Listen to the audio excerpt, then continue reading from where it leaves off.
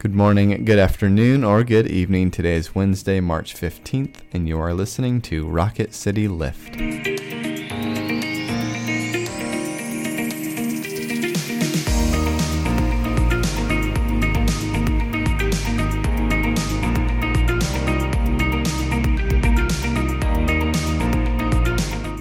Hello all, welcome back to Rocket City Lift. I'm Brett Goodeman. And I'm Tara Bolger. And we come to you 3 times a week to bring a bit of a spiritual lift to your day. Today we are going to be in the book of Colossians, but before we begin that reading and discussion, let us begin with a prayer. Let us pray. Gracious God, you know who we are. You know our thoughts before we do. You are in our hearts. You know our motivations and our secrets. And it is our prayer that you would take that all and direct it toward you. Help us to follow more closely in the footsteps of Jesus Christ. Help us to glorify you in all that we do and say. We ask it in his name. Amen. Amen. Our scripture comes from the book of Colossians, chapter 3, verses 1 through 4 and 12 through 17. Listen for a word from God. So if you have been raised with Christ, seek the things that are above, where Christ is, seated at the right hand of God. Set your minds on things that are above, not on things on earth. For you have died, and your life is hidden with Christ in God. When Christ, who is your life, is revealed, then you also will be revealed with him in glory. As God's chosen ones, holy and beloved, clothe yourselves with compassion, kindness, humility, meekness, and patience. Bear with one another, and if anyone has a complaint against another, forgive each other. Just as the Lord has forgiven you, so you also must forgive. Above all, clothe yourselves with love, which binds everything together in perfect harmony. And let the peace of Christ rule in your hearts, to which indeed you were called in the one body, and be thankful. Let the word of Christ dwell in you richly. Teach and admonish one another in all wisdom. And with gratitude in your hearts, sing psalms, hymns, and spiritual songs to God. And whatever you do, in word or deed, do everything in the name of the Lord Jesus, giving thanks to God the Father through him. This is the word of the Lord. Thanks be to God. Well, Brett, I picked this passage because it so perfectly describes you. But what part of it is speaking to you today? Which part describes me the best? In your bio. Which part describes me the best?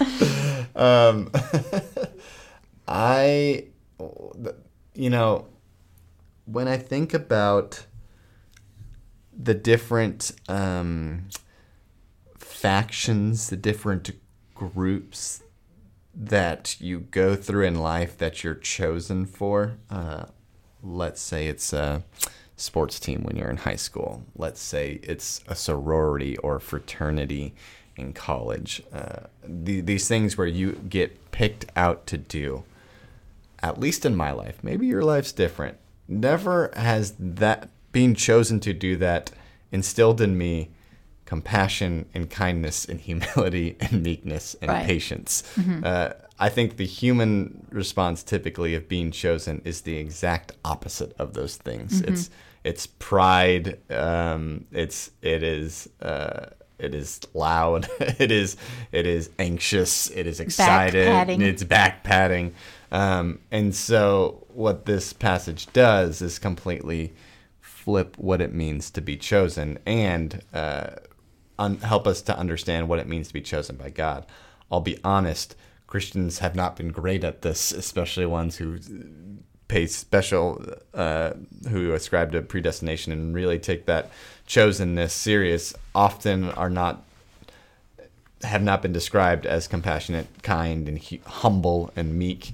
But that should be the result of it, of the fact that the God of the universe chose you not because you're special, not because you've done anything, not because you had the best tryout and you're the fastest, not because you were had the best grades in high school and so you were recorded for this sorority or fraternity, but because you were wretched and yet God still chose you. And so that is what is born out of that. And that's something I could do with a reminder with every morning when I wake up. Mm-hmm. Yeah, I read this and I think about the idea that God has chosen me, but I also said yes back to Jesus Christ.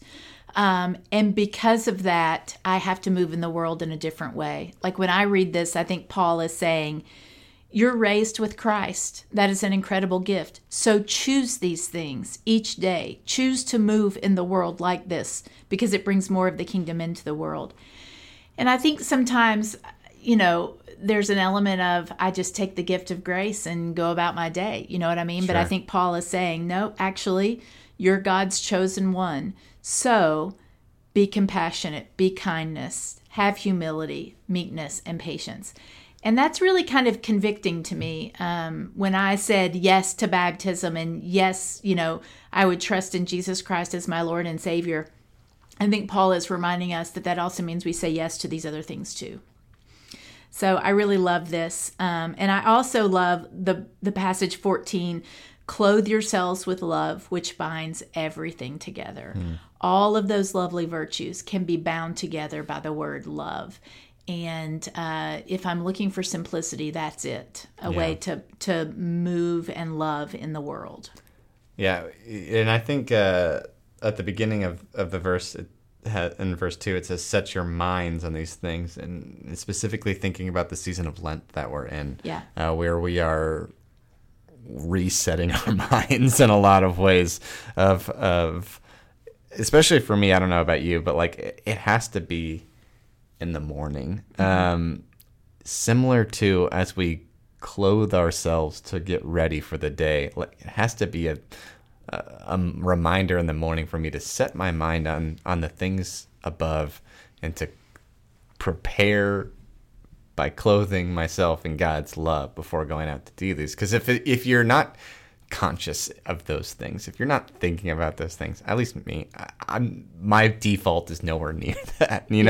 As you said, it has to be, you have to, because you have been chosen in this, you then have to choose to do these things.